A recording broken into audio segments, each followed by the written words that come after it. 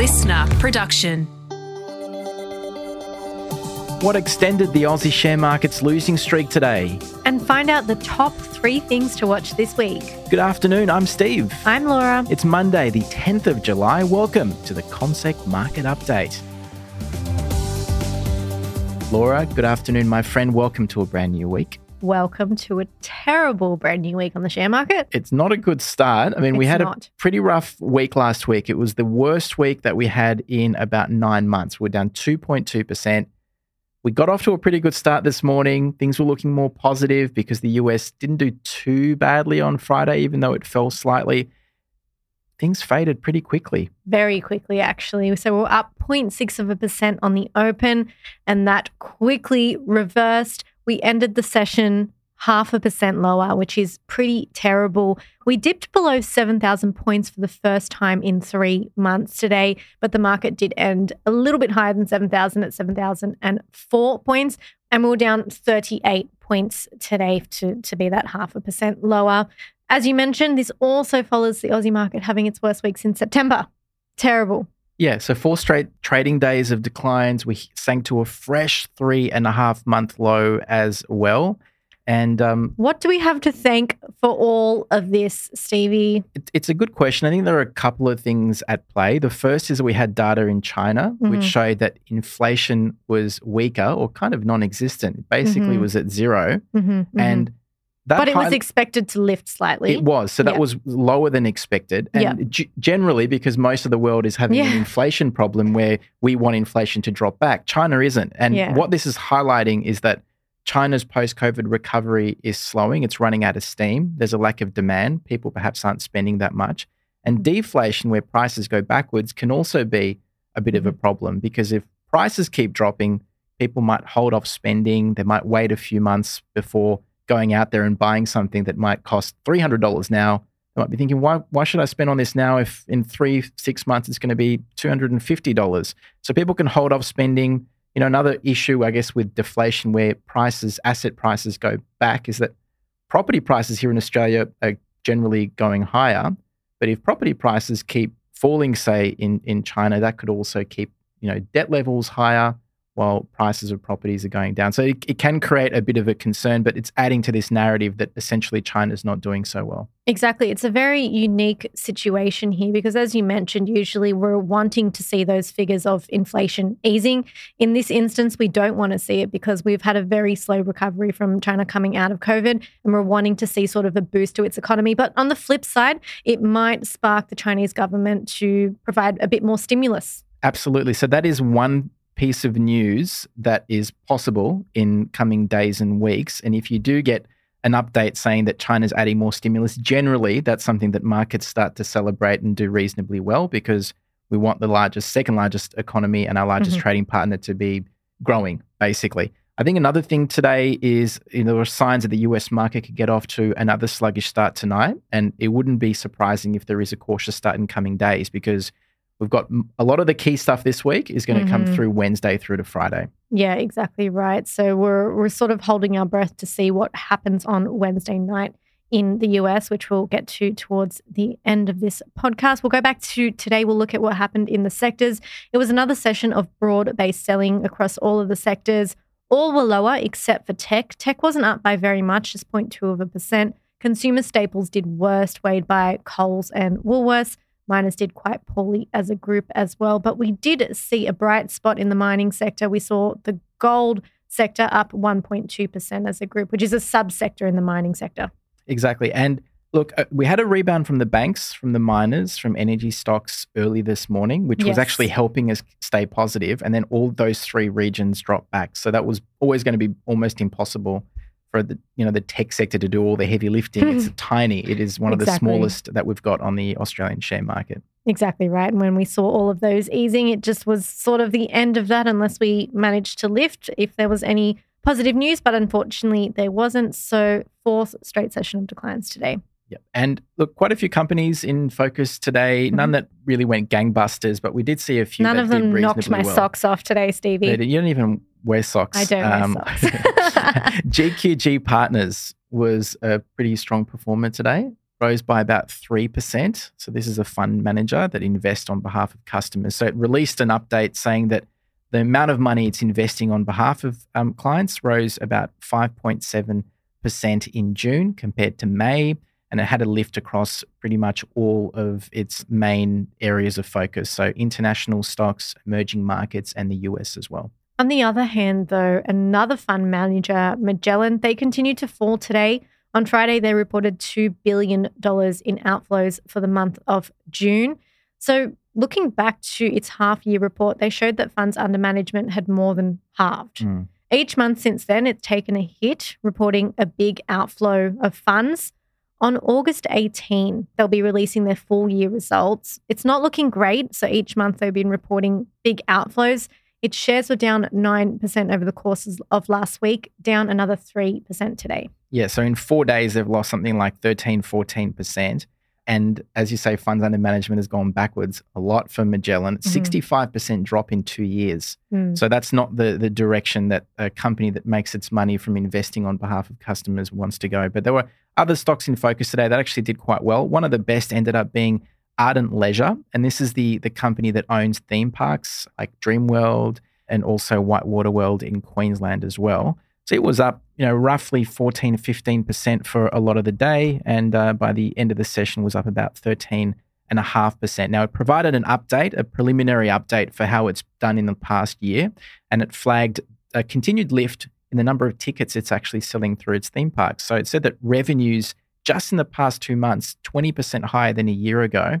And if we look at the year overall, it reckons that it's on track to see revenues lift 70% on the prior year. And importantly, it thinks it's going to make probably 25% more in ticket sales from pre-COVID levels. Wow. I guess a lot more people are going to theme parks now that we're allowed to exit our homes, right? It was one of those stocks that really struggled during COVID for obvious reasons. You would assume so. There's a lot of close proximity at water parks and theme parks. You're touching a lot of similar surfaces, obviously, and also there were restrictions on how many people could actually go out of their house to Woolies, let alone go to a theme park, right? So, So they're coming back from that, which is good news for the company, and that's why we saw its shares. I think it was the third best on the All Ords today. Did it end up being? It was hovering around there throughout the day. Karoon Energy was another one that caught my eye. They were up 2.2% after revealing some positive developments for its oil project near Brazil. So basically, they said there's more oil than they previously thought after they did some more drilling. So they formally increased the amount of oil resource that they could potentially produce. And this is why we saw a nice boost to its share price. And Patriot Battery Metals was in focus as well. It was in a trading halt today before the market opened. So basically, this means you couldn't buy or sell shares in the stock at all today. A few reasons, but one of the main ones is it wants time out to respond to claims made in an article in the Financial Review that suggested the larger Pilbara Minerals is thinking about perhaps some agreements with the group, potentially a joint venture, potentially an investment or some other things. So Patriot shares have more than doubled this year on the share market, even though they've had a bit more of a challenging couple of months. And Patriot explores for lithium, mostly in Quebec, Canada, hard rock lithium. So we'll see what happens and what comes out of this in coming days. Just to note as well, KFC restaurant operator Collins Food, they traded ex-dividend today. They were down roughly about 0.5%. They'll be paying a 15 cent dividend paid on 1st of August to eligible shareholders. One other interesting thing, I read it on Friday actually, but we had too much to talk about on Friday, so I thought I'd leave it for Monday. Birkenstocks, they're considering doing an IPO, which is an initial public offering, basically meaning they're planning to potentially list on the US market as a publicly offered stock, which is very exciting. Do you wear Birkenstock? Believe it or not, I'm a very fashionable person. It's not really the first type of footwear I go to generally. Well, it depends who you ask because they're quite fashionable. They're actually like a post-COVID the look sort of thing. Like they're very trendy. Like you're actually cool if you wear Birkenstocks and they're very good for your feet. Aren't they orthopedic? Look, don't ask me.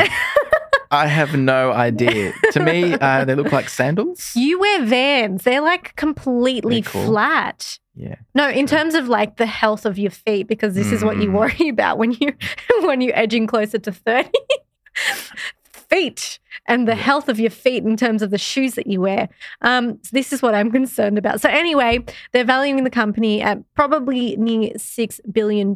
I mean, they've been talking about potentially listing the company for a little while now. So it could be as soon as next year, maybe this year. We don't know. Nothing concrete there. So we'll see if we get any developments, and maybe we can get you on board to wear a pair, and maybe you'll be sold once you wear them. They're very comfy. Okay. I don't own a pair, just mind you, but I just know that they're cool and they're very good for your feet. I'm enjoying this sartorial discussion we're having about clothing and shoes and the like. That's what you get for having a female. That's true. I love it. I love it. Thank you for educating me so much. I've actually got Google Images up, just making sure I've got the right footwear in mind, and it's exactly what I was thinking. Not trendy.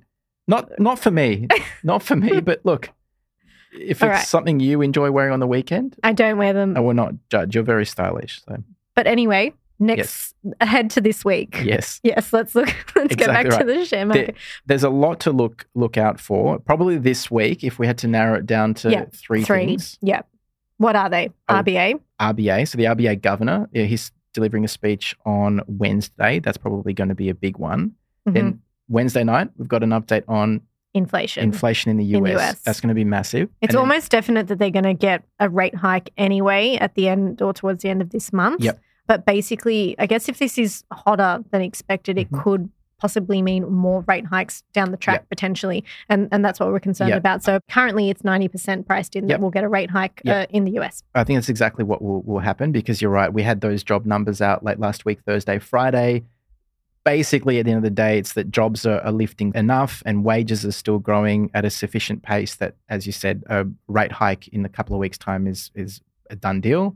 But the hotter it is, the more concern there's going to be about even more rate hikes than the two that are currently priced in. The third big thing this week? US reporting season. That's right. So in the US, they release their results on a quarterly basis rather than half year, which is what we generally get. So we'll get some of the big US banks kicking things off on Friday. That's generally considered like the start of the reporting season, and that will continue into next week as well. There's plenty of other things going on this week, but we might just go day by day because there's way too much to fill in. But those are the top three things to probably look out for this week. And make sure you keep your eye out. We'll be releasing a calendar on Thursday on our social media to find out what companies will be reporting next week in the US. So make sure you keep your eyes out for that. Absolutely. And tomorrow, probably the key things to watch here in Australia will be an update on business confidence and consumer confidence, and also spending. So it's all going to be about business, how businesses and consumers are feeling about their money, and how many, what people's intentions are to go out there and actually spend. Lots to look forward to this week. It's going to be a massive week. I think there's going to potentially be unplanned things as well with the way China's going, potentially some updates from China's government. So plenty to look out for. We don't know what's going to come. Get ready for it. Yep. Brace yourselves. Yeah, brace yourselves. So look forward to talking stocks and shoes tomorrow with Laura Basarati. Have a lovely night, everyone. Bye.